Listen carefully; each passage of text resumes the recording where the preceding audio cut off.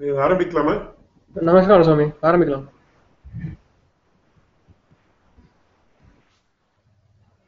யோ நித்யமच्युतपदाम्बुजयुग्मरुक्मव्यामोहतस्तदितराणि तृणाय मेने अस्मद्गुरोर्भगवतोऽस्य दयैकसिन्धोः रामानुजस्य चरणौ शरणं प्रपद्ये।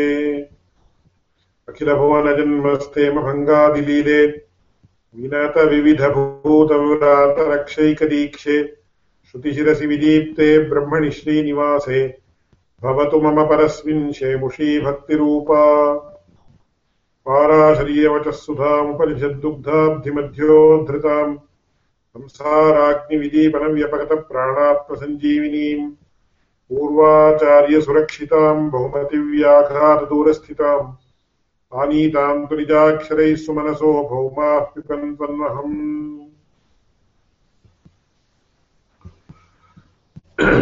இந்த சாஸ்திரியோனித்வாதிகரணத்தினுடைய பாகங்களை மேற்கொண்டு அனுசந்தானம் பண்ணலாம்.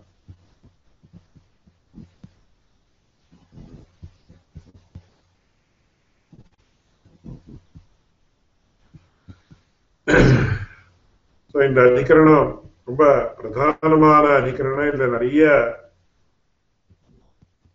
வாத கோட்டிகள் அப்படின்னு சொல்லுவாரு. இது எப்படின்னா, முதல்ல ஒருத்தர் ஒரு வார்த்தையை சொல்லுவார், அதுக்கு இன்னொருத்தர் இன்னொரு பதில சொல்லுவார், அதுக்கு மறுபடியும் இன்னொருத்தர் இன்னொரு கேள்வி கேட்கிறார், அதுக்கு இன்னொருத்தர் பதில் சொல்றார். அந்த மாதிரி அதுக்கு கோட்டிக்கிரமம் அப்படின்னு சொல்லுவாரு. So அதுல it might be between two persons or it might be among a group of scholars. அந்த மாதிரி இந்த ஒரு அதிகரணம் அமைஞ்சிருக்குன்றது ரொம்ப முக்கியமா நம்ம தெரிஞ்சுக்க வேண்டிய விஷயம். சோ முதல்ல பிரமாணாந்தரத்தாலே பரமாத்மா தெரியுது அப்படின்னு முதல்ல ஒருத்தர் சொன்னார். இல்ல பிரமாணாந்தரத்தாலே தெரிய முடியாது அப்படின்னு இன்னொருத்தர் பதில் சொன்னார். அதுக்கு இல்ல அனுமான பிரமாணத்தாலே நம்ம புரிஞ்சுக்கலாம் அப்படின்னு சில பேர் காட்டினார், அவ காட்டினார். அதுக்கு மறுபடியும் இவ என்ன சொல்றான்னு, அந்த அனுமானம் அப்படின்றது நீங்க சொல்லியிருக்கக்கூடிய அனுமானம் அப்படின்றது சரியாக இல்லை, அதனால அனுமானத்தாலையும் நாம பரமாத்மாவை புரிஞ்சுக்க முடியாது அப்படின்னு நான் சொல்றேன். சோ இது எப்படின்றதை இப்ப மேற்கொண்டு பார்க்கலாம். சோ இப்போ now I am dealing with the blue portion that is in the lower portion of the slide. So இவ என்ன சொல்றான்னா, the anumana or inference propounded by you people is not correct.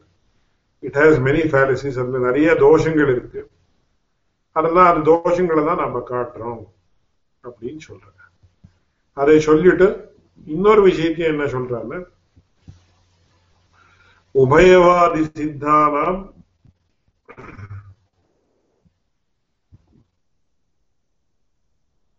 ஜீவானாமேவ லாகவேன கர்த்திருத்வ அபியுபகமஹ யுக்தஹா அப்படின்னு சொல்லி, ஒரு ஜீவாத்மாவையே ஏன் இந்த ஜெகத்தெல்லாம் சிருஷ்டி பண்றான், அஸ்மதாதி விலட்சணனால ஒரு ஜீவாத்மாவே ஏன் இந்த ஜெகத்தெல்லாம் சிருஷ்டி பண்ணக்கூடாது அப்படின்னு அவன் கேட்கிறான். சோ இதுல கேட்கிறவா யாருன்னு சொன்னா மீமாம்ச கைக்க தேசிகள் அப்படின்னு நம்ம வச்சுக்கோம். அப்படின்னு சொல்லி அவ கேட்கிற விஷயம். அது அவன் என்ன சொல்ற, முதல்ல அதுக்கு என்ன காரணம், the anumana or inference propounded by you is not correct, it has many fallacies. எப்படின்னு காட்டுறோம்னு சொல்றேன். அதை இங்க பார்க்கணும். சோ முதல்ல அவன் என்ன சொல்ற, நீங்க என்ன சொன்னீங்க அப்படின்னா, இந்த ஜெகத்து காரியம் அப்படின்னு நீங்க சொன்னீங்க. காரியம் அப்படின்னா it is an object or entity that is produced or that is created. So இந்த ஜெகத்து காரியம் அப்படின்னு சொன்னீங்க, காரியத்துவாது அப்படின்னு நீங்க ஒரு உதாரணம் சொல்லி ஒரு ஹேத்துவை சொல்லி அது கர்த்தஜன்யம் அப்படின்னு சொன்னீங்க, அதுவே சரிப்படாது அப்படின்னு சொல்லி சொல்றேன். அதை சொல்லி என்ன சொல்றாங்க, இதுக்கு முன்னாடி நம்ம இதெல்லாம் பார்த்தோம். We have to go back to these slides.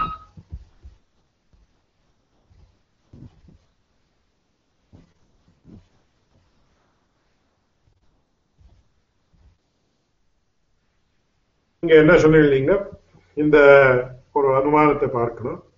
சித்தியம் அதை சொல்லி நீங்க என்ன சொல்லி சித்தியங்குராதிக்கம் ஈஸ்வர கர்த்திருக்கம் அஸ்மராத்திய கர்த்திருக்கத்தை சரி சகர்த்திருக்கத்வார் அப்படின்னு சொல்லி அதுக்கு உதாரணம் என்னன்னா எது எது ஜன்யம் தத்து சகர்த்திருக்கம் யதா கடஹா அப்படின்னு நீங்க சொன்னீங்க. அதுக்கு உதாரணம் என்ன சொன்னீங்க? ஏதாவது ஒண்ணு உற்பத்தி ஆச்சுன்னா அதுக்கு ஒரு கர்த்தா இருக்கணும். அதுக்கு எக்ஸாம்பிள் என்னன்னா அது கடஹா யதா கடாதி அப்படின்னு நீங்க சொன்னீங்க. சோ இந்த விஷயங்களை தான் நம்ம ஞாபகம் வச்சுண்டு இந்த விஷயத்தை பார்க்கணும்.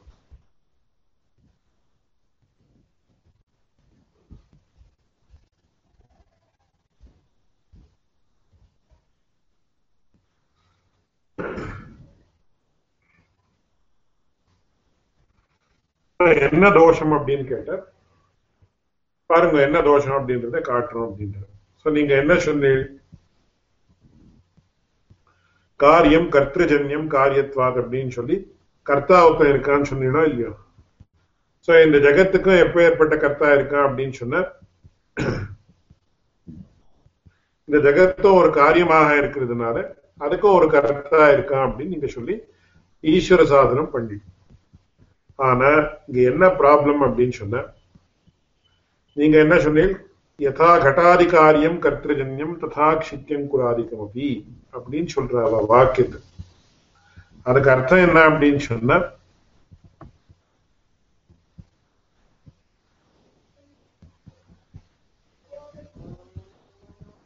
இந்த கிளாஸ் நடத்தக்கூடிய ஸ்ரீமான் கிருஷ்ணா கஷ்யப் என்ன சொல்லியிருக்காருன்னா use as little Sanskrit words as possible, use mostly words of Tamil or English wherever required அப்படின்னு சொல்லியிருக்காரு. அதுக்காக முதல்ல நான் இங்கிலீஷ்ல தமிழ்ல விவரணம் பண்ணிட்டு அதுக்கப்புறம் நான் அதை சம்ஸ்கிருதத்துல சொல்றேன். அதுல என்ன சொல்றான்னா யதா கட்டாதிகாரியம் கர்த்திருஜன்யம் ததா க்ஷித்யம் குராதிகம் அப்படின்னு சொல்றேன். அப்படின்னா என்ன அப்படின்னா எப்படி கட்டாதிகாரியங்கள், அதாவது ஒரு பானை சட்டி பானை இருக்கலாம், இல்ல ஒரு பட்டம் அப்படின்னு சொல்லலாம். It might be anything like this, it might be a pen or a book or something like that. அதெல்லாம் எப்படி ஒரு கர்த்தாவால தான் உற்பத்தி ஆகுது. இப்போ ஒரு சட்டி பானையை பண்ணணும் அப்படின்னு சொன்னா அதுக்கு ஒரு குயவன், ஒரு பாட்டர், அவனுக்கு குலாலகான்னு சம்ஸ்கிருதத்துல பேர். சோ அந்த குலாலனால இது ஏற்படுமா அப்படின்னு கேட்டா ஏற்படாது. அதே மாதிரி பட்டஹான்னு சொல்ற ஒரு துணி மேனுஃபேக்சர் பண்ணாம அதுக்கு there has to be a weaver. It might be a machine or something like that, or even for that also you require சேத்தன கர்த்திருக்கம் அப்படின்னு சொல்லுவாங்க. சோ இவர் கூட பகவத் ராமானுஜர் கூட வாஸ்யாதீனாம் சிதாதிகரணானாம் கர்த்தாரமந்தரேன அனுபதானம் திருஷ்டம் அப்படின்ற அர்த்தத்தை ஒரு வாக்கியத்தை இங்கே சொல்றார். சோ இப்போ ஒரு மரத்தை வெட்டணும்னு சொன்ன அதுக்கு ஒரு ஆக்ஷன் சொல்றோம், சொல்றாரு சம்ஸ்கிருதம். அதே மரத்தை வெட்டுமான்னு கேட்டா வெட்டாது. சோ ஒரு சேத்திரனாக இருக்கிறவன் அந்த கொடாதின்னு சொல்லி அதை எடுத்து இது மாதிரி பண்ணிதான் அப்போ அந்த பரசு ஏற்பட்டு.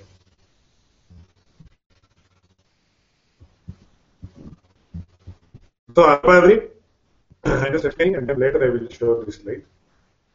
அந்த மாதிரி இங்க ஒரு குலாலன் எப்படி கட்டத்தை ஏற்படுத்துறானோ அதே மாதிரி இந்த ஜெகத்தோடு கூட ஒரு வியக்தியால ஏற்படுத்தப்பட்டது. அவன் யார் அப்படின்னா அவன் தான் ஈஸ்வரன் அப்படின்னு சொல்றான். Are you able to see me on this slide? Anything like that?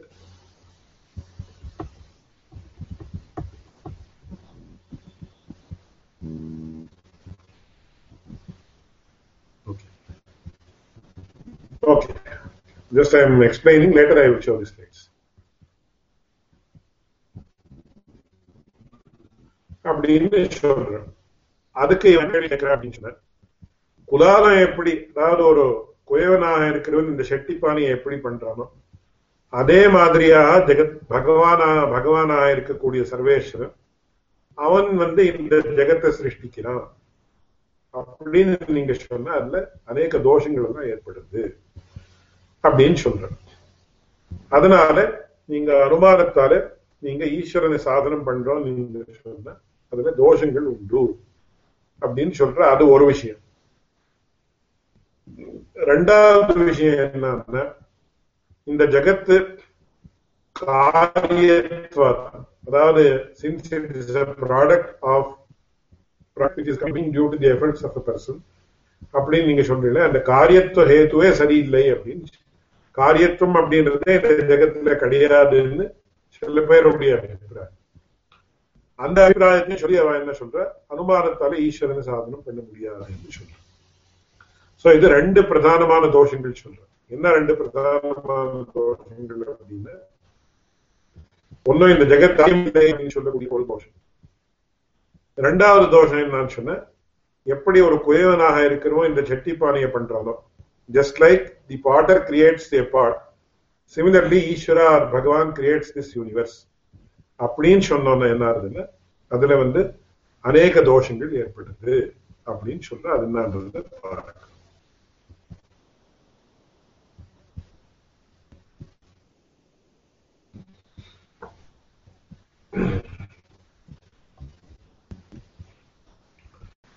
So அதுல என்ன தோஷம் அப்படின்னு அவ சொல்றாங்க.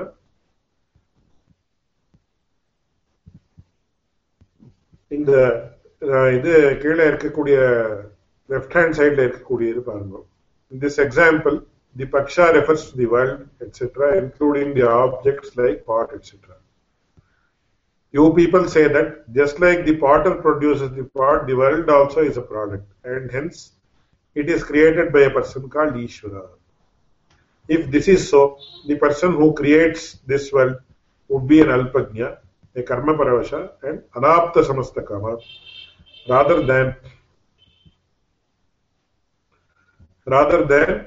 sarvajna, karmadhyaksha, and avapta samasta kama. Therefore, your inference is fallacious. Therefore, only Shabda Pramana can prove the existence of Ishvara. So, இதுதான் இங்க முக்கியமான யுக்திவா இந்த அனுமானத்தை கண்டனம் பண்றதுக்கு யுக்தி இதுதான். அதுக்கு பதில் என்ன சொல்றான்றது இந்த ஸ்லைட்ல நாம பார்க்கலாம். இத அனுசந்தானம் பண்றதுக்கு முதல்ல இவா என்ன சொல்றான்றது கொஞ்சம் புரிஞ்சுக்கணும்.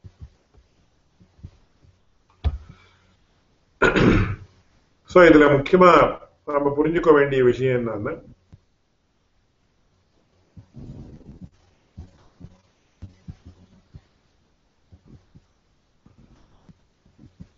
இப்போ நம்ம பிரபஞ்சத்துல என்ன பண்றோம், அநேக திருஷ்டாந்தங்களை கொடுக்கிறோம். திருஷ்டாந்தம் அப்படின்றதுக்கே என்ன அர்த்தம்னு முன்னாடி அடியன் ரொம்ப கிளாஸுக்கு முன்னாடி விஞ்ஞாபிச்சேன். சோ அதுக்கு என்ன நியாய சூத்திரத்துல திருஷ்டாந்தம், how do you define an example? நம்ம ஜெனரலா இன்னைக்கு யாரையாவது கேட்டா ஃபார் எக்ஸாம்பிள் அப்படின்னு சொல்றோம். For example what do you mean by an example, by the word example அப்படின்னா நம்ம டிஃபைன் பண்றது ரொம்ப சமமான விஷயம். எக்ஸாம்பிள்ன்றதை எப்படி டிஃபைன் பண்றதுன்றது ரொம்ப சமமான விஷயம். அதுக்கு இன்னொரு சப்தத்தை கூட யூஸ் பண்ற, அனாலஜி அப்படின்னு சொல்ற. திருஷ்டா, அதுக்கு சம்ஸ்கிருதத்திலேயே திருஷ்டாந்தம் அப்படின்னு தான் சொல்றார். வேற ஏதாவது உதாரணம், திருஷ்டாந்தம் அந்த மாதிரி தான் சொல்ல முடியும். அனாலஜின்னா தட் விச் ரிசம்பிள்ஸ் திஸ் அப்படின்னு. ஆனா நமக்கு சம்ஸ்கிருதத்துல இந்த திருஷ்டாந்தம் அப்படின்ற சப்தத்துக்கு ரொம்ப, அதாவது விசேஷமான நியாயசாஸ்திரத்துல அதுக்கு விசேஷமான ஒரு டெபினிஷன் உண்டு. Without definition, nothing goes forward or moves forward in the Sastra domain. சாஸ்திரங்களை பொறுத்த வரைக்கும் டெபினிஷன் இல்லாம மேற்கொண்டு எதுவுமே கிடையாது. ஏன்னா அதுவும் விசேஷமா சம்ஸ்கிருத சாஸ்திரங்கள்ல சம்ஸ்கிருத பாஷை இன்வால்வ் ஆயிருக்கிற இடத்துல என்ன ஆகும் அப்படின்னு சொன்ன, நமக்கு அந்த சப்தத்துக்கு ஒரு தாது, அந்த தாதுவுக்கு பேர்ல ஒரு பிரத்தியம், சோ அதெல்லாம் சேர்ந்துதான் நமக்கு அந்த சப்தம் அப்படின்றது உருவாகும்.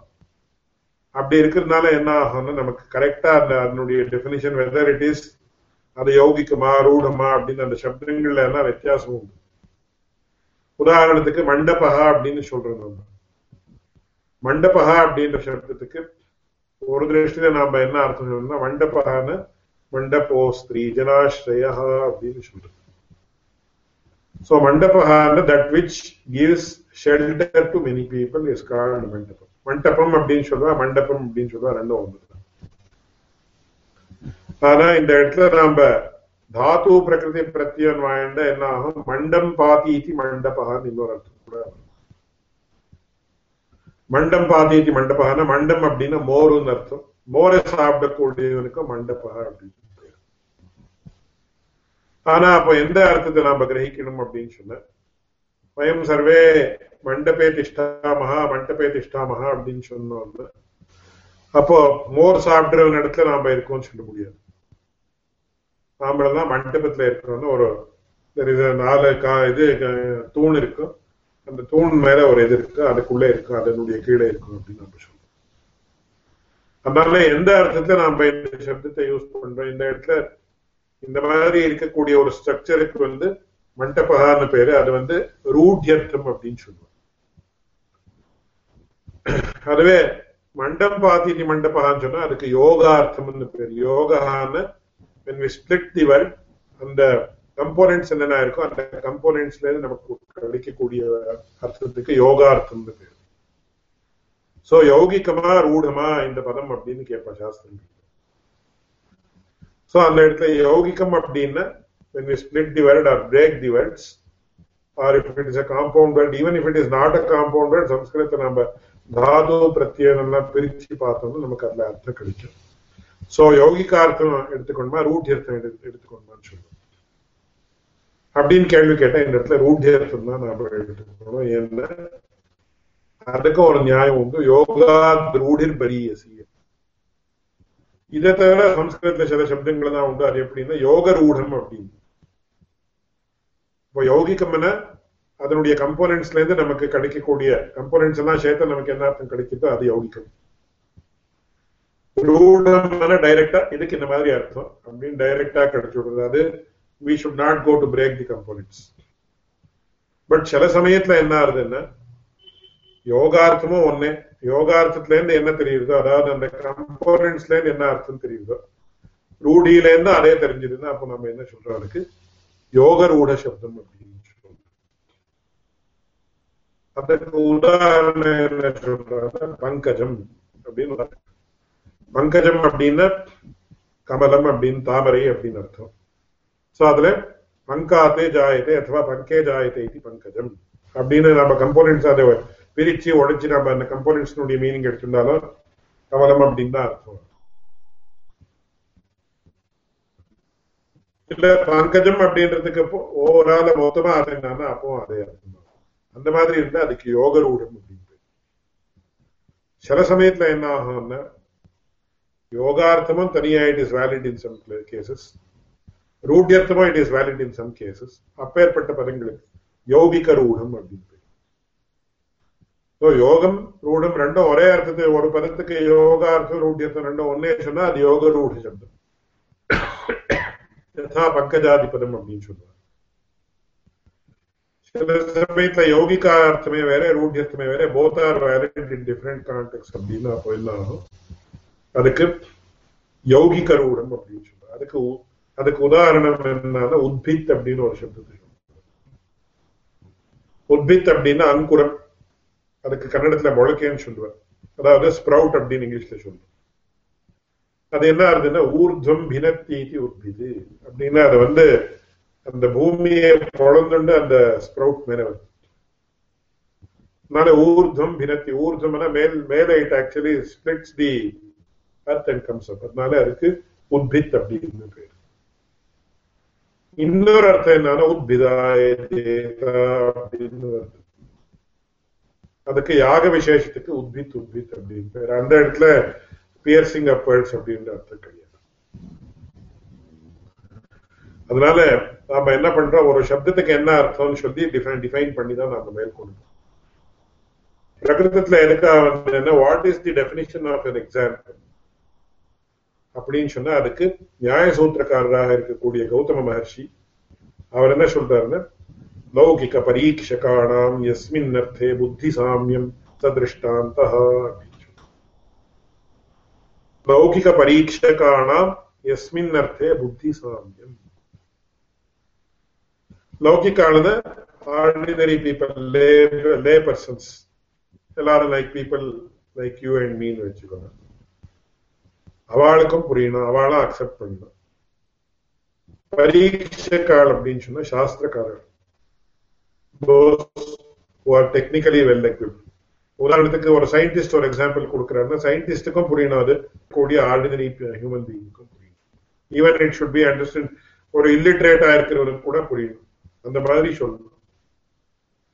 அந்த மாதிரி இருக்கக்கூடிய ஒரு லௌகிக பரீட்சைக்கானாம் எஸ்மின் அர்த்தே, எந்த வஸ்துவில புத்தி சாமியம், ரெண்டு பேரும் ஒரே மாதிரி கிரகிக்கிறாளோ அதுக்குதான் திருஷ்டாந்தா திருஷ்டாந்தான்னு பேரு அப்படின்னு ரொம்ப பியூட்டிஃபுல்லா இந்த எக்ஸாம்பிள்ன்றது டிஃபைன் பண்ணுவாங்க.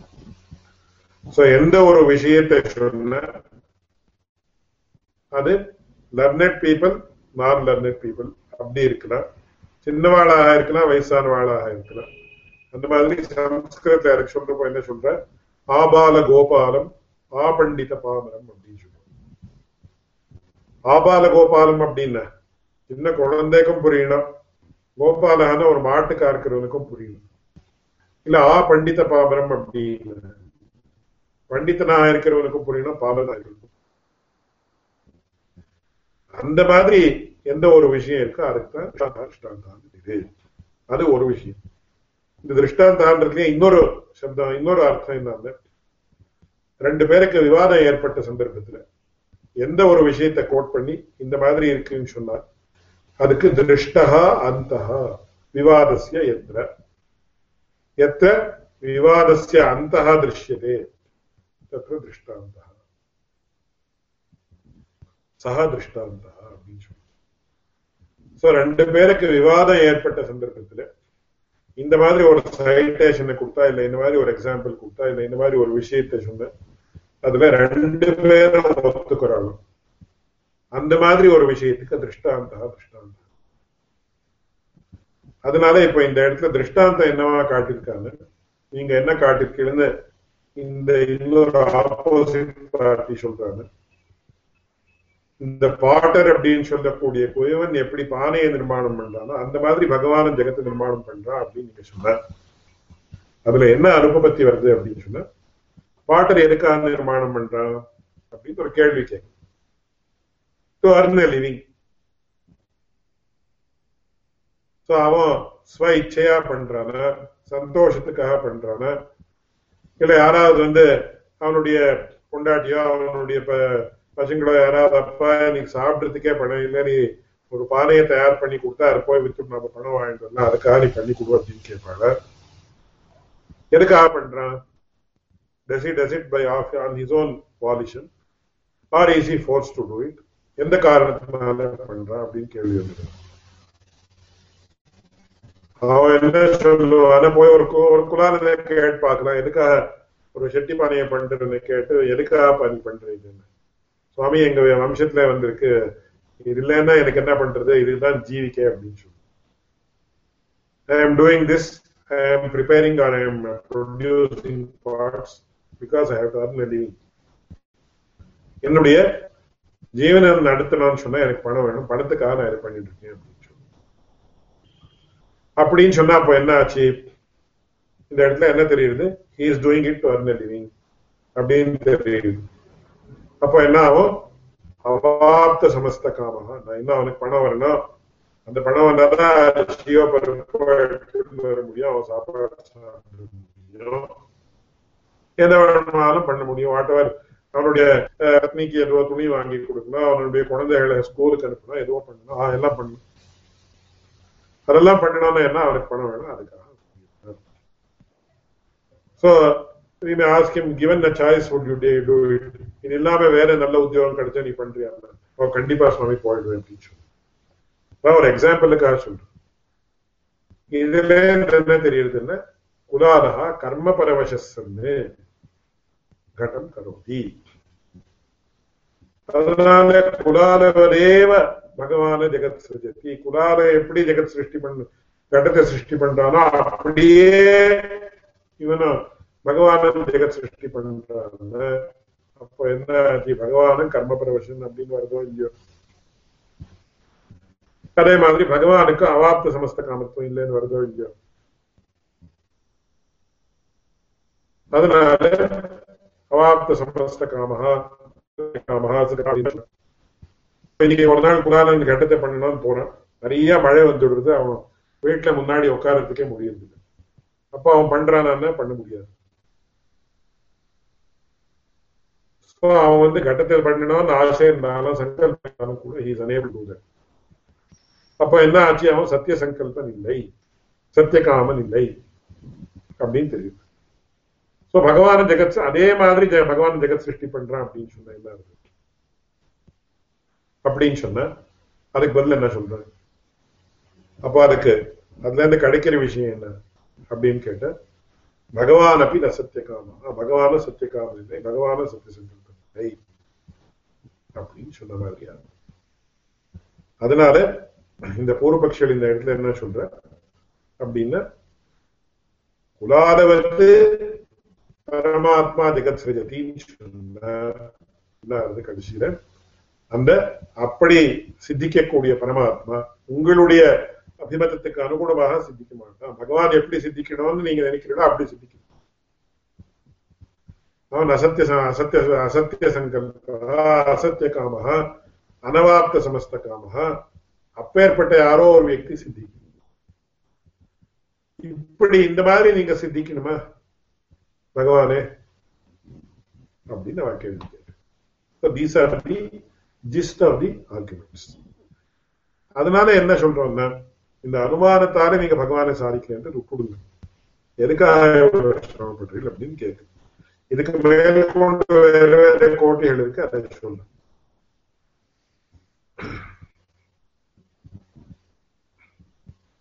அதனால அதனால நீங்க என்ன பண்ணுங்க, சப்த பிரமாணத்தாலேயே ஈஸ்வரனை ஒத்துக்கிறது உச்சிதமாக இருக்கு அப்படின்னு நீவா சொல்ற.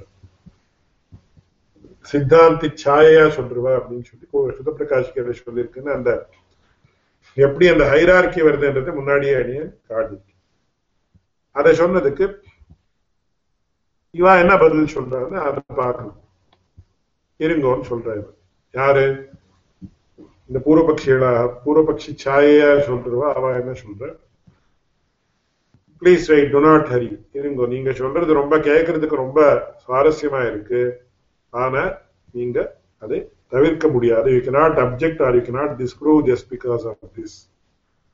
எப்படின்னு கேட்ட, இந்த ஜெகத்து காரியம் அப்படின்றது முதல்ல நாம ப்ரூவ் பண்றோம். அதுக்கு அவன் என்ன சொல்ற?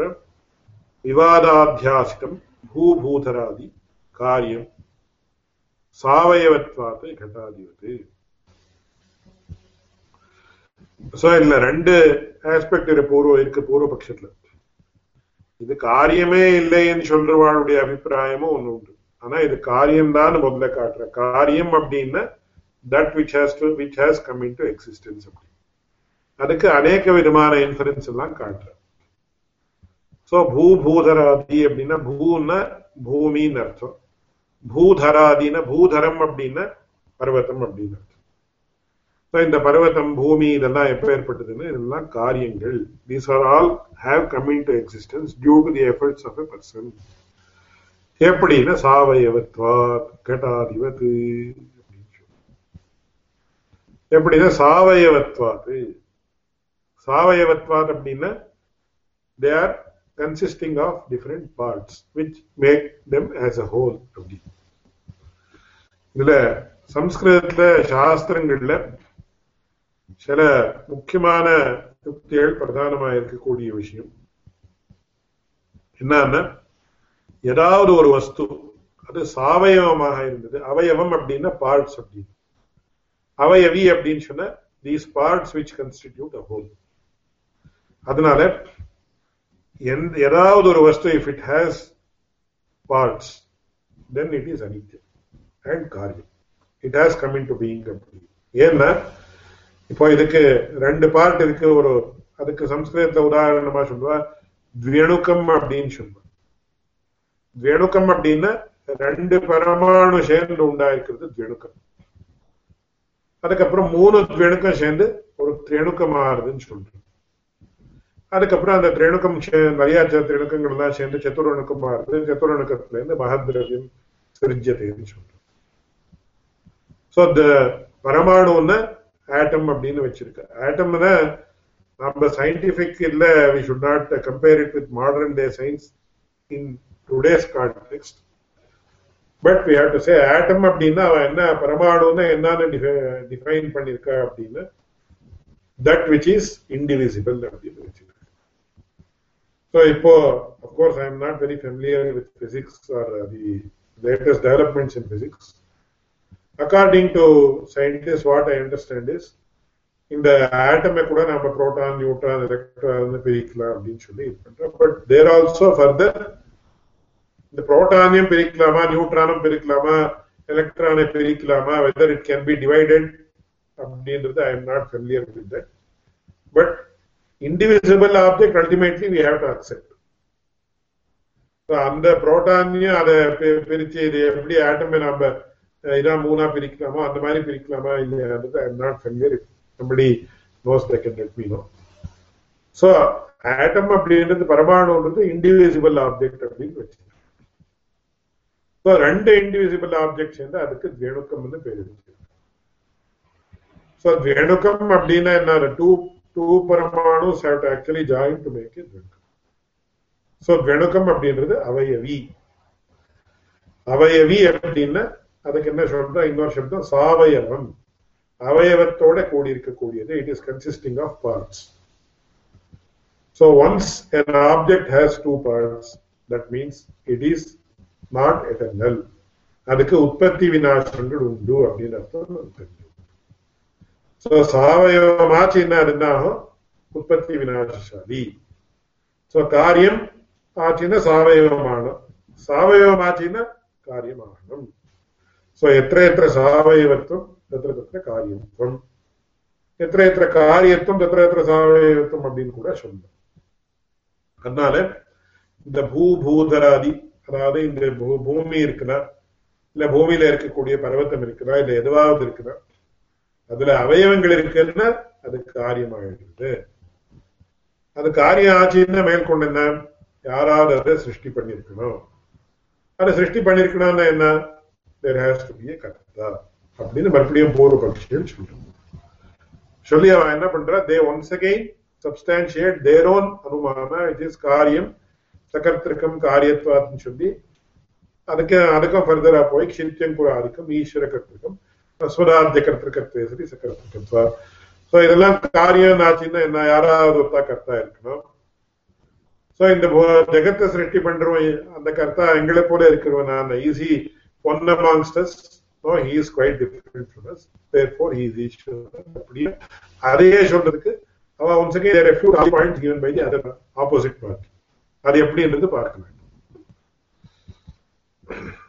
So இன்னொரு அனுமானத்தையும் உதாரணமாக அத்தியாசிதம் அவனி ஜல மஹீதராதி.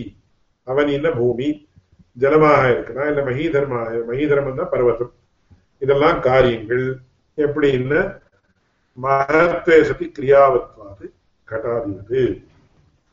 சோ இதெல்லாம் மகத்துவம் அப்படின்னா they are large in quantity அப்படின்னா they have been assembled, they are also having parts, but at the same time அந்த கிரியாவத்துவம் இருக்கு.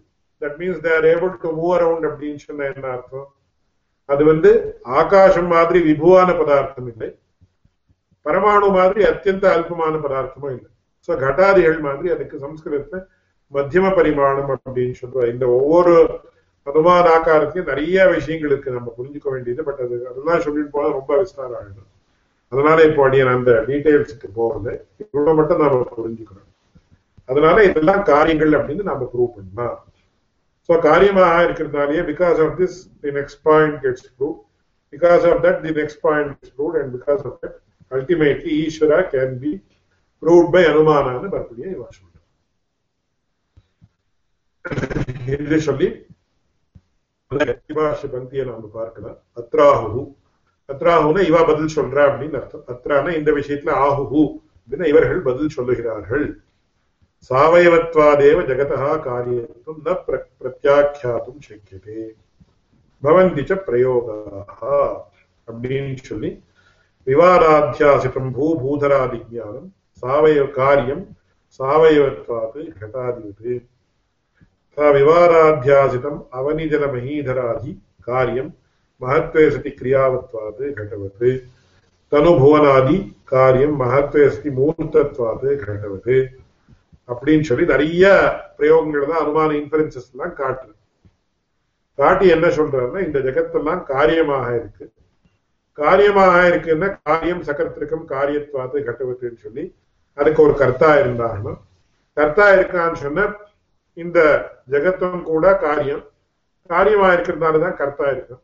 கர்த்தா இருக்கான்னா யார் அந்த கர்த்தா தான்? அவன் தான் ஈஸ்வரன் அப்படின்னு சொல்லி ஸ்டெப் பை ஸ்டெப் அந்த சாதனம் அப்படின்றது ஈஸ்வர சாதனம் அப்படின்றது ஏற்படும்.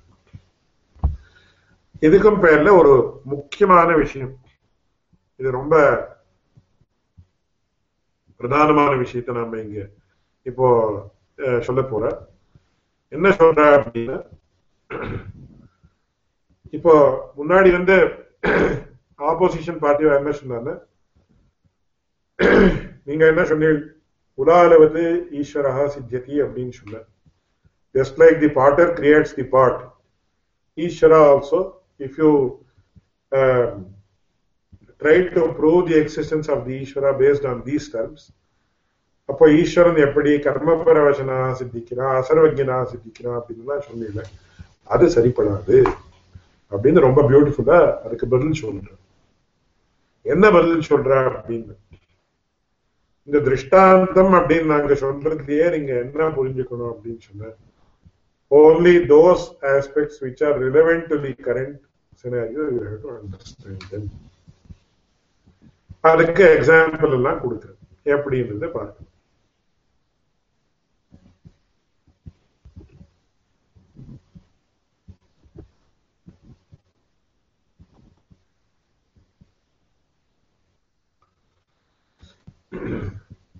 Now we will answer the பதில் சொல்றேன். Now we will also answer the objection that you have raised regarding our inference, where we gave the examples of a pot and potter. So criteria of giving an example. How much portion of an analogy is to be taken to understand the present case? Are there any rules in this regard? அப்படின்னு கேள்வி கேட்க. ஒரு திருஷ்டாந்தம் அப்படின்றதுக்கு என்னன்றது நீ விஞ்ஞாபிச்ச இந்த நியாய சூத்திரத்துல என்ன சொல்லிருக்கு அப்படின்றது. சோ அதுல அவ என்ன சொல்ற, ஒரு திருஷ்டாந்தத்தை நாம எடுத்துக்கிறப்போ எவ்வளவு அம்சத்துல அதனுடைய திருஷ்டாந்தத்துவம் யுக்தம் அப்படின்னு நாம பார்க்கணும். அதுக்கு இவ என்ன சொல்ற, only those aspects that are directly related to the current activity should be taken as to presently applicable. எந்த விஷயத்தை நாம திருஷ்டாந்தமாக எடுத்துக்கணுமோ அந்த விஷயத்தை மட்டும் திருஷ்டாந்தமாக எடுத்துக்கணும். எக்ஸாம்பிள் கொடுத்த உடனே எல்லா விதமும் எல்லா விஷயங்களும் எக்ஸாம்பிள் ஆயிடாது. எப்படி அப்படின்னு இங்க பாருங்க. சோ இதுக்கு ஃபேமஸ் எக்ஸாம்பிள், அதை முதல்ல எக்ஸாம்பிள் சொல்லிட்டு அப்புறம் சொல்றேன். சாதாரணமாக சம்ஸ்கிருத காவியங்கள்ல வர சமயத்துல ஒரு உபமானம் உபமேயம் அப்படின்னு ரெண்டு சப்தத்தை சொல்லுவாங்க. சோ நாம ஒரு திஸ் இஸ் லைக் திஸ் அப்படின்னு சொல்றோம். அதுக்கு பிரசித்தமான உதாரணம் என்னன்னா சந்திரைவ முகம் அப்படின்னு சொல்றோம். சோ ரொம்ப பியூட்டிஃபுல்லா இருக்கக்கூடிய ஒரு ஸ்திரீ இருக்கு, அவளுடைய முகம் எப்படி இருக்கு அப்படின்னு சொன்ன, அவளுடைய முகம் ஒரு சந்திரம் பூர்ணிமை அன்னைக்கு சந்திரனை பார்த்தா எவ்வளவு சந்தோஷம் இருந்தோம், அவளுடைய முகம் பார்த்தாதான் அவ்வளவே சந்தோஷம் இருக்குன்னு சொல்லுவோம். சோ அதுக்கு பிரசித்தமா சொல்றது சந்திரைவ முகம் சந்திரைவ முகம் சந்திரைவ முகம் சந்திரஹ இவ முகம். சோ சந்திரன் எப்படி அவ்வளவு சோ சந்தோஷத்தை சந்திரன் எப்படி சந்தோஷத்தை ஏற்படுத்துறானோ அந்த மாதிரி அவளுடைய முகத்தை பார்த்தாலும் சந்தோஷம் ஏற்படுது அப்படின்ற அர்த்தத்தை நாம என்ன சொல்றோம், சந்திர இவ முகம். சோ அவளுடைய முகம் எப்படின்னா சந்திரன் மாதிரி இருக்குன்னு சொல்றோம். சோ இந்த இடத்துல சந்திரன் அப்படின்னு சொல்றது உபமானம் அப்படின்னு சொல்றோம், முகத்து உபமேயம் அப்படின்னு சொல்றோம். So the object which is compared is known as உபமேய. எதுக்கு கம்பேர் பண்றோமோ அது உபமானம் அப்படின்னு சொல்றோம். சோ இந்த உபமானோபமேய பாவம் அப்படின்றதுதான் இங்க திருஷ்டாந்தம் அப்படின்னு சொன்னாலும் ஒரு திருஷ்டில உபமானம் அப்படின்னு சொல்லலாம். சோ உபமானோபமேய பாவம் எப்படி அப்படின்னு,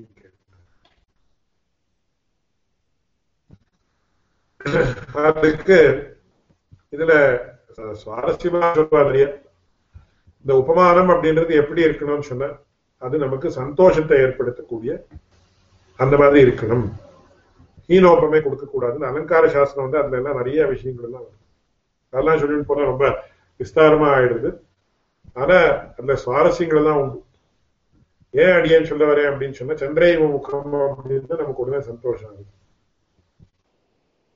ஒரு சமயம் யாராவது கேட்டா அவனுடைய முகம் எப்படி இருக்கு அப்படின்னு, பூஷ்ணிக்காய் மாதிரி இருக்கு அதுவா பொடலங்காய் மாதிரி இருக்கு அப்படின்னு சொன்னா உடனே எல்லாரும் சிரிப்போம்.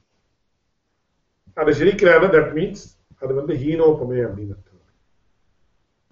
எத்தனையோ சமயத்துல ஹீனோபமே கொடுத்து நாம சொல்றோம், என்னடா இந்த இந்த சுயேஜ் வாட்டர்ல இந்த பன்னி எல்லாம் இருக்குமே அந்த மாதிரி இருக்காண்டா அப்படின்னு சொல்லுவோம். அந்த சமயத்துல நமக்கு ஆஹ்லாதம் ஏற்படாது, அந்த உபமானோபமே பாவத்தால நமக்கு சில இடத்துல ஜுகுப்சா ஏற்படலாம், இல்ல கோபம் ஏற்படலாம், இல்ல ஒரு அசக்கியமான ஒரு பாவனை ஏற்படும். அதனால அந்த உபமானோபமே பாவம் அப்படின்றது ரொம்ப முக்கியம். ஆனா in every aspect of our life, most of the times we use this உபமானோபமே.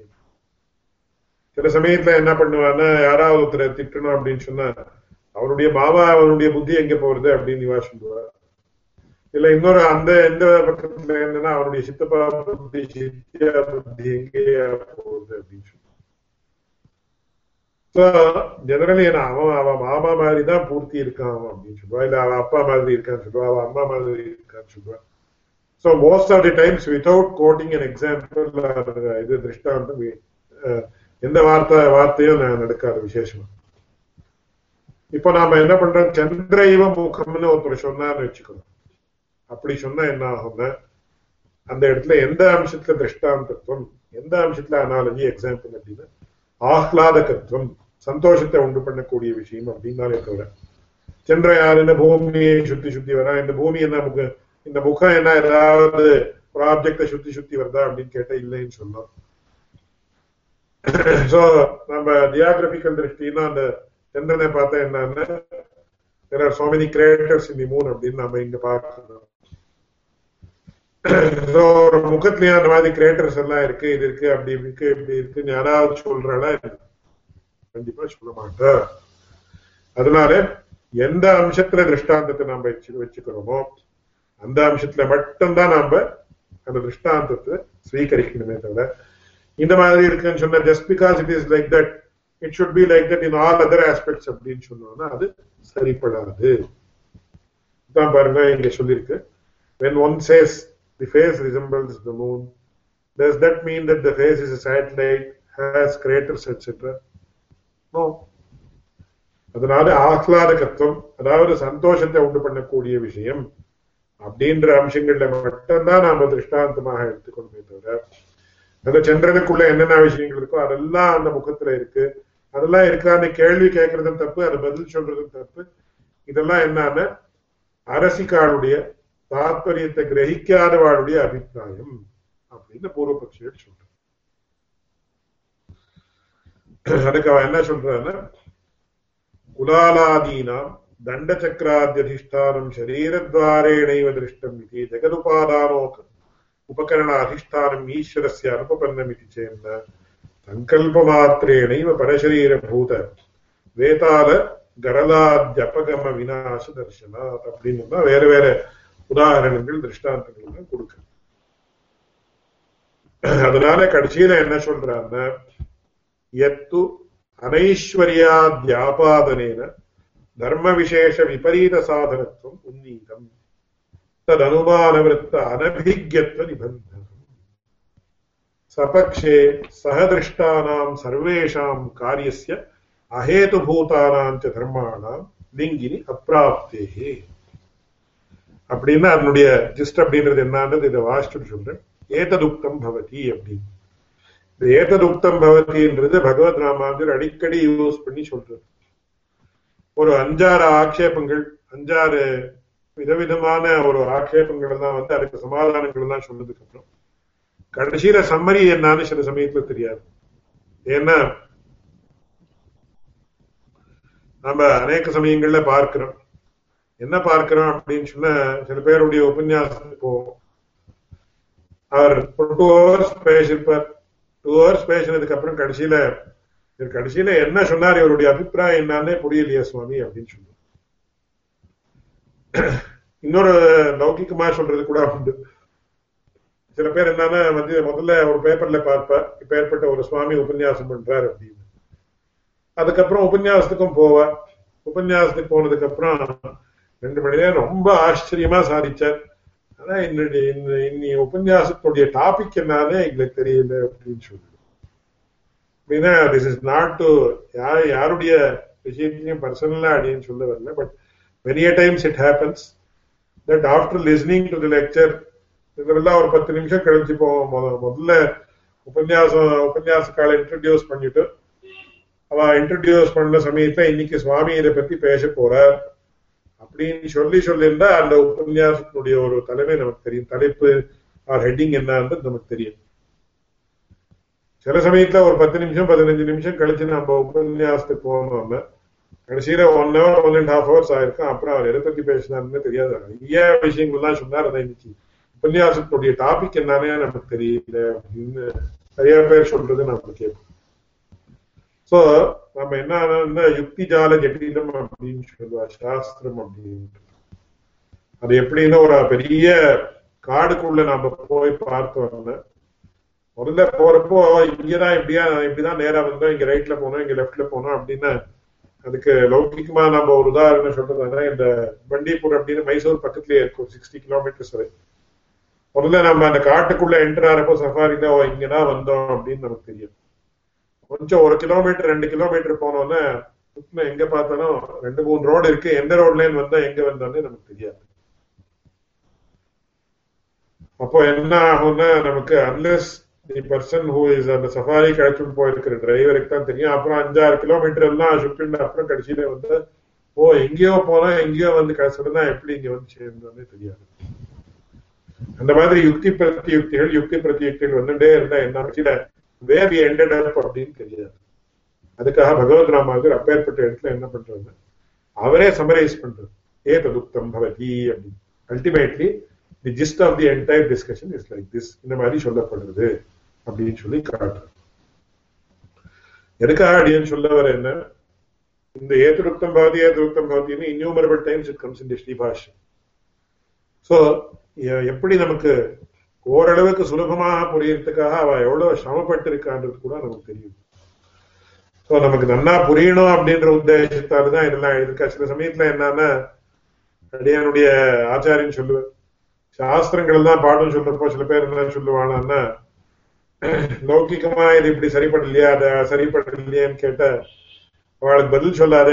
பதில் தெரியாம என்ன பெரியவா சில பேர் என்ன பண்ணுவாள்னா, பார்ப்பா அந்த கேள்வி எல்லாம் இங்க கேட்க கூடாது, இது சாஸ்திரம், சாஸ்திரம்னா நம்ம அதுக்கெல்லாம் கேள்வி எல்லாம் கேட்கவே கூடாது.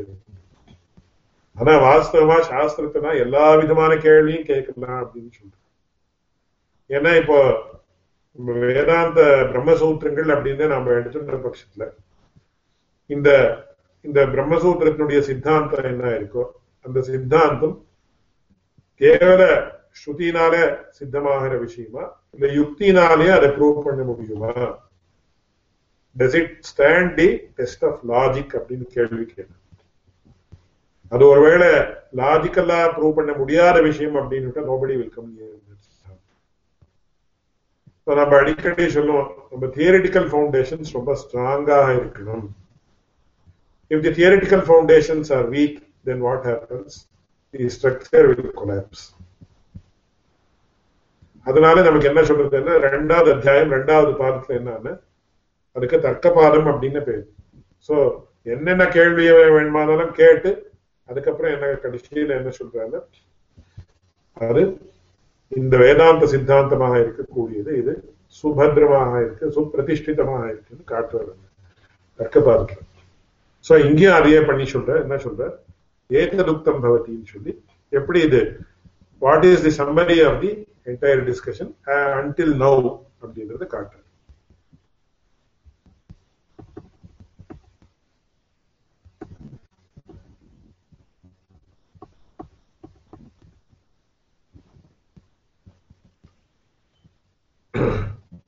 यत्तु एतदुक्तं भवति केचित् किञ्चित् क्रियमाणं स्व उत्पत्तये कर्तुः स्वनिर्माणसामर्थ्यं स्वोपादान उपकरणज्ञानम् अपेक्षते न तु अन्य असामर्थ्यम् अन्य अज्ञानं च हेतुत्वाभावात् स्वनिर्माणसामर्थ्य स्वोपादान उपकरणज्ञानाभ्यामेव स्व उत्पत्तौ उपपन्नाया सम्बन्धितया दर्शनमात्रेण अकिञ्चित्करस्य अर्थान्तरज्ञानस्य अर्थान्तरज्ञानादेः हेतुत्वकल्पन अयोगादिति அப்படின்னு சொல்றது. அப்படின்னா என்ன அர்த்தம் அப்படின்னா சேம் திங். இப்போ we are giving a particular example. என்ன எக்ஸாம்பிள் கொடுத்திருக்கோம் அப்படின்னா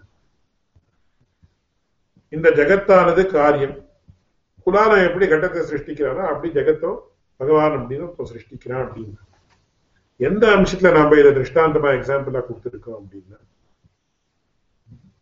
ஒரு காரியம் ஒரு வஸ்து ஏற்படணும் உற்பத்தி ஆகணும் அப்படின்னு சொன்ன அந்த வஸ்துவுக்கு ஒரு கர்த்தா இருக்கு. கர்த்தான்னா யாரு அப்படின்றத முன்னாடியே போற 7-8 கிளாஸுக்கு முன்னாடியே நீ விஸ்தாரமாக விஞ்ஞாபனம் பண்ண ஸ்வ உபாதான கோச்சர அபரோக்ஷ ஞான திகீர்ஷா கிருதிமா. அந்த காரியத்தை ஸ்வம்ன காரியம் காரியோபாதான கோச்சர அபரோக்ஷ ஞான திகீர்ஷா கிருதிமா. அந்த காரியம் எதனால ஏற்படுது, அதனுடைய உபாதான காரணம் என்ன? By no I am sure உபாதான காரணம் என்ன, நிமித்த காரணம் என்ன அப்படின்னு I am sure the persons who are attending the class are familiar. So அதனுடைய உபாதான காரணம் என்ன, அதை எப்படி ஏற்படுத்தணும் அப்படின்னு நமக்கு தெரிஞ்சிருந்தா போதும். அவன் அவாப்த எதுக்காக பண்றான், எதுக்கு எப்படி பண்றான், என்ன எதெல்லாம் வச்சு பண்றான், அவன் சர்வஜனா அசர்வஜனா, இதெல்லாம் எதுக்கு வேண்டியிருக்கு? அந்த காரியத்தை ஏற்படுத்துறதுக்கு அந்த காரியத்தை உற்பத்தி பண்றதுக்கு என்ன ஞானம் வேணுமோ அது இருந்தா போதும். அப்புறம் எந்த உத்தேசத்தார பண்றான், எல்லா உத்தேசங்களும் சஃலமா இருக்கா இல்லையா அவனுக்கு அப்படின்னு சொன்ன இதெல்லாம் அப்பிரஸ்துதமான விஷயங்கள். இப்ப உதாரணத்துக்கு நாம சொல்லலாம், இப்போ அதுக்கு இன்னொரு லௌகிகமான ஒரு கதை கூட சொல்லுவேன். என்ன சொல்லுவான்னா, எந்த அம்சத்துல நாம அனுகரணம் யாரை அனுகரணம் பண்ணக்கூடாதோ அந்த அம்சத்துல பண்ணக்கூடாது. அதுக்கு உதாரணமா என்ன சொல்லுவான்னா, இந்த பக்கங்கள சத்யநாராயண பூஜைன்னு பண்ணுவாங்க. சத்யநாராயண பூஜைன்னா சத்யநாராயணன் இந்த நாராயணனுடைய இன்னொரு ரூபம்னு வச்சுக்கணும். அதுல அவன் என்ன பண்ணுவ, பால் தயிர்னா அந்த நாராயணனுக்கு அபிஷேகங்கள் எல்லாம் பண்ணி அதுக்கப்புறம் அந்த ஒரு கதையெல்லாம் வாசிச்சு இதெல்லாம் பண்ணு. ஒருத்தர் ஒவ்வொரு சனிக்கிழமையும் சத்யநாராயண பூஜை பண்ணிட்டு இருந்தார். பண்ற சமயத்துல அந்த அபிஷேகங்களுக்கு பால் தயிர் தேன் இதெல்லாம் வச்சுட்டு அதெல்லாம் ஒவ்வொரு பாத்திரத்துல வச்சுட்டு தன்னுடைய பக்கத்துல அந்த சமயத்துல அவருடைய கிரகத்துல யாரும் இருக்க மாட்டாளோ என்னமோ அப்படின்னு தோன்றது. அவருடைய வீட்டுல ஒரு பூனை இருந்தது. சோ அந்த பூனை என்ன பண்ணிட்டு இருந்தான்னு சொன்ன, அந்த இவர் பூஜை பண்ற சந்தர்ப்பத்திலேயே அந்த பாலை சாப்பிடுறதோ இந்த தயிரை சாப்பிடுறதோ இதை ஏதோ பண்ணிட்டு இருந்தார். அதுக்காக அவர் என்ன பண்ணினாரான்னு சொன்ன, அந்த பூனையை ஒரு இடத்துல கட்டி போட்டுட்டு அப்புறம் அந்த பூஜையை ஆரம்பிக்கும். இதை நிறைய நாள் ஒரு பக்கத்துல இருந்த இன்னொரு व्यक्ति ஒருத்தர் பார்த்துட்டு இருந்தார். அவர் என்ன நினைச்சுட்டாரான்னு சொன்ன, சத்யநாராயண பூஜை பண்ணினா முதல்ல ஒரு பூனையை எடுத்துட்டு வரணும், அந்த பூனையை எடுத்துட்டு ஒரு இடத்துல கட்டி போட்டு அப்புறம் தான் சத்யநாராயண பூஜை ஆரம்பிக்கணும். சரி, மறுநாள் அவர் கேட்டாரா, சுவாமி என்ன பண்றதுன்னு தெரியல, என்ன பண்றதுன்னு தெரியல. இவரை கேட்டாரு, என்ன எதுக்கு என்ன பண்றதுன்னு தெரியல அப்படின்னு கேட்டு, இல்ல சத்யநாராயண பூஜை பண்ணணும், என்ன பண்றதுன்னு தெரியல. பண்ணுங்க, அதுக்கு என்ன அந்த கலசத்தை ஆவாதனை பண்ணுங்க, அது பால் தயிர் தான் என்ன உங்க வீட்டுல சமிருத்தியா இருக்கே, எதுக்கு யோசனை பண்று, வெள்ளி பாத்திரம் இருக்கே, அது இருக்கே இது இருக்கே அப்படின்னு கேட்டார். கேட்ட உடனே அது இல்ல சுவாமி, எங்க வீட்டுல பூனையே கிடையாது, எப்படி சத்யநாராயண பூஜை பண்றது? அது இவர் உடனே ஏதாச்சும் பூனை சத்யநாராயண பூஜை பண்றது பூனை எதுக்கு வேணும் சுவாமி அப்படின்னு. இல்ல உங்க வீட்டுல பூனையை கட்டிட்டு தானே நீங்க சத்யநாராயண பூஜை பண்றீங்க, அதனால நாங்க பூனையை கட்டி பூனையே இல்லாம எப்படி பண்றது பெரிய யோசனை ஆயிட்டு அப்படின்னு சொன்னாரு. சோ அந்த மாதிரி இருக்கு. அதனால நாம ஒருத்தர் அனுகரணம் பண்ணாலும் எந்த விஷயத்துல அனுகரணம் பண்ணுவோம் அந்த விஷயத்துலதான் அனுகரணம் பண்ணணும். அதே மாதிரி திருஷ்டாந்தம் அப்படின்னா என்ன, இந்த குலாலம் எப்படி சிரமப்படுறானோ அந்த குலாலம் இன்னொரு கோயில்னா அந்த மாதிரி அவன் மாதிரியே சிரமப்படுறான் அப்படின்னு சொன்ன யாராவது பெரியவன். இங்க இவன் வீட்டு வாசலே இவன் he is staying in his own house, whereas that partner is staying in a rented house. So இவன் பண்ற மாதிரி அவன் எப்படி பண்ண முடியும் அப்படின்னு சொல்லி யாராவது கேட்டான். அவன் இந்த இதுக்கும் அதுக்கும் என்ன சம்பந்தம் அப்படின்னு நமக்கு. சோ இவன் என்ன சொல்றாங்க, நம்ம எந்த அர்த்தத்துல சொன்னோம், கடத்தை பண்றதுக்கு அதாவது ஒரு பானையை பண்றதுக்கு வேண்டிய ஞானம் குலாலனுக்கு இருக்கு. அதே மாதிரி ஜெகத்தை பண்றதுக்கு ஜெகத்தை உற்பத்தி பண்ற ஞானம் ஈஸ்வரனுக்கு இருக்கு. அதனால ஜெகத்துக்கும் ஒரு கர்த்தா இருக்கான். ஈஸ்வரான் அவ்வளவு அம்சத்துல நாம சொன்னமே தவிர குலாலம் கர்ம பிரவேசனா இல்லையா.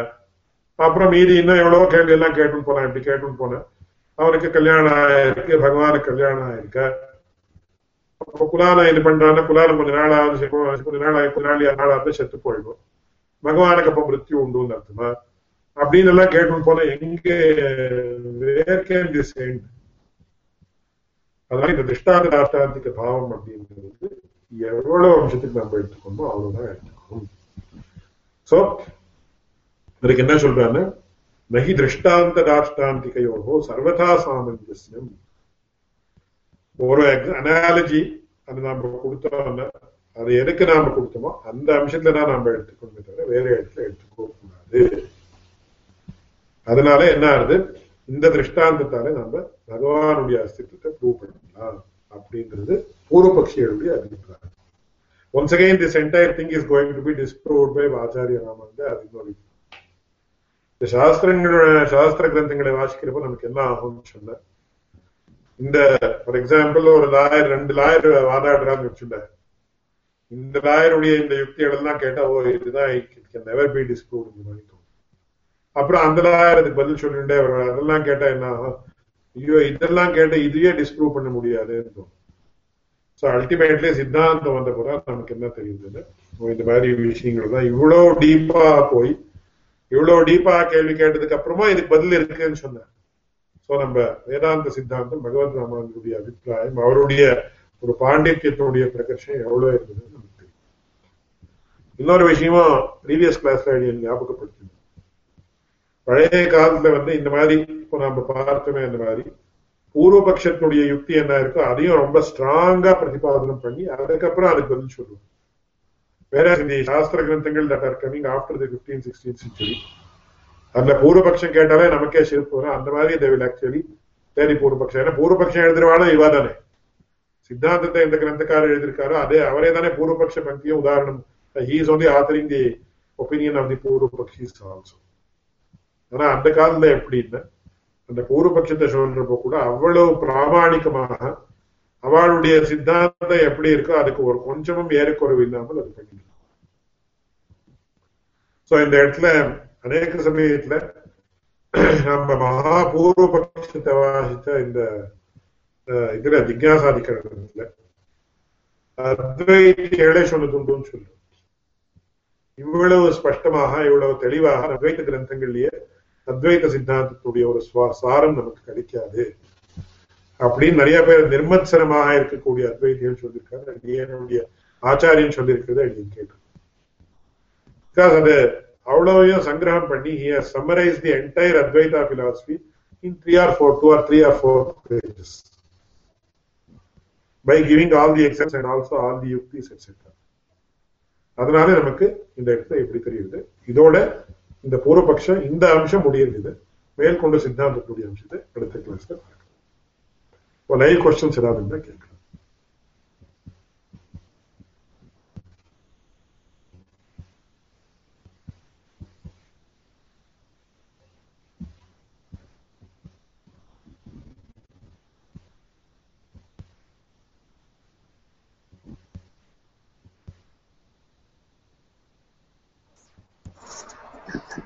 சுவாமி, இந்த கேள்வி 69வது லெக்சர்லயே கேட்டிருக்க வேண்டியது.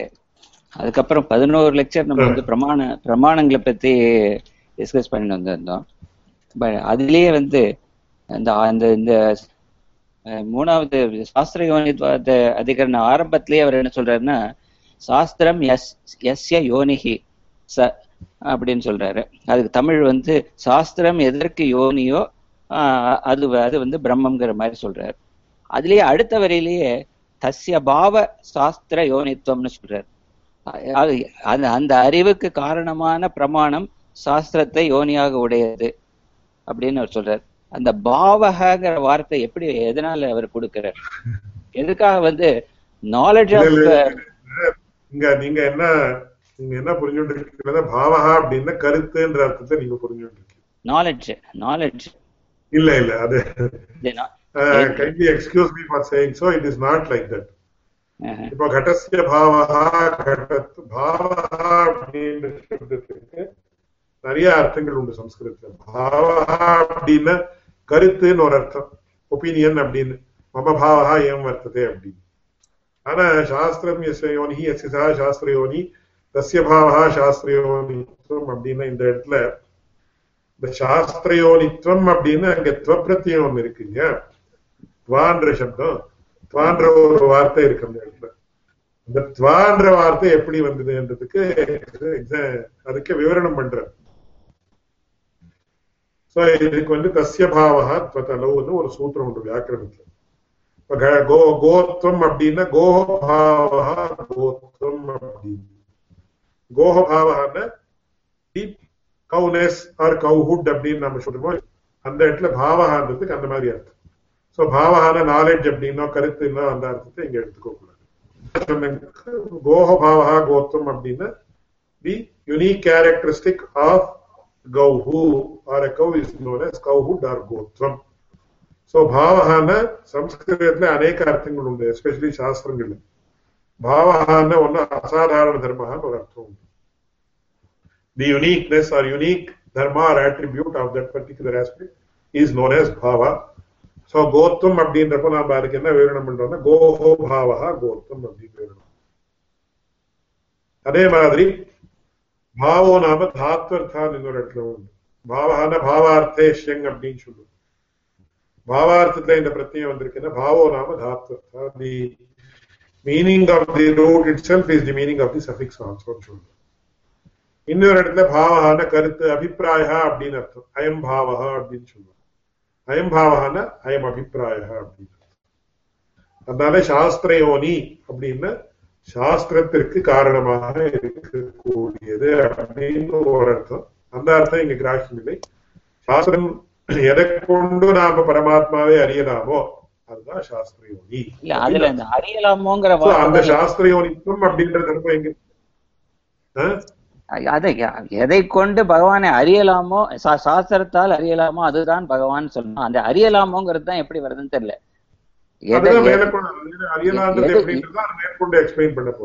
எதற்கு சாஸ்திரம் காரணமோ அதுதான் பகவான்கிறது தான் அந்த அந்த இது சொல்றது. அதாவது எப்படின்னா பாவகான்றதுக்கு நீங்க என்ன அர்த்தம் சொன்னீங்களோ அந்த அர்த்தம் இந்த கான்டெக்ஸ்ட்ல பொருந்தாது. பட் இந்த என்டையர் பிரமாணத்தை பத்தின இத்தனை டிஸ்கஷனுமே எதனால வருதுன்னு தெரியல. ஏன்னா வந்து பிளெயின் ரீடிங் அந்த அந்த இதை படிச்ச அதிகரணத்தை படிச்ச சாஸ்திரம் எதற்கு காரணமோ அதுதான் பிரம்மங்கிறது தான் அதனுடைய இது. அது என்னன்னா சாஸ்திரத்தின் சாரம்தான் பிரம்மங்கிறது. நிறைய இடத்துல வந்து இதுலயே வந்திருக்கு, அருளி செயல்கள்லயும் வந்திருக்கு, இதுலயும் வேதங்கள்லயும் வந்திருக்கு. வேத சாரம்தான் பிரம்மம்னு சொல்லி இருக்கு. சோ இந்த அதிகாரம் சொல்றது என்னன்னா வேதசாரம் தான் பிரம்மம். எதற்கு சாஸ்திரம் காரணமோ அதுதான் பிரம்மம்னு தான் சொல்றது. பிரம்மத்தை அறியறதுக்கு காரணங்கிறது வந்து ஒரு எக்ஸ்டென்ஷனா தெரியுது. அந்த அறியறதுக்கு காரணம்னு வரும்போது பிரமாணங்கள் பத்தி டிஸ்கஷன் வருது. எந்த பிரமாணத்தால பகவான் அறியலாங்கிறது வருது. பட் இந்த வியாச பகவான் சொல்லியிருக்கிறதுல அந்த அறிதல்ங்கிற இதுவே எங்கேயுமே வரல. ஆனா பகவத் ராமானுஜர் ரொம்ப டீடைல் டிஸ்கஷன் ஆன பிரமாணத்தை பத்தி ரொம்ப பண்ணியிருக்கார். ஈவன் சங்கரரும் நிறைய பிரமாணத்தை பத்தி தான் நிறைய பேசியிருக்காரு இந்த அதிகரணத்துல. அதுக்கு என்ன எதனால அப்படி வருதுன்னு புரியல. அதை பத்தி விஸ்தாரமா ஆல்ரெடி விஞ்ஞாபனம் பண்ணிருக்கேன். இன்னொரு தடவை அடியன் விஞ்ஞாபனம் பண்ண.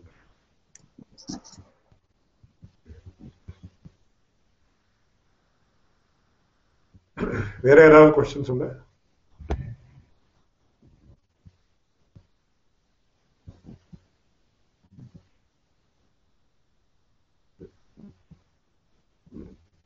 यो नित्यमच्युतपदाम्बुजयुग्मरुक्मव्यामोहतस्तदितराणि तृणाय मेने तस्मद्गुरोर्भगवतोऽस्य दयैकसिन्धोः रामानुजस्य चरणौ शरणं प्रपद्ये।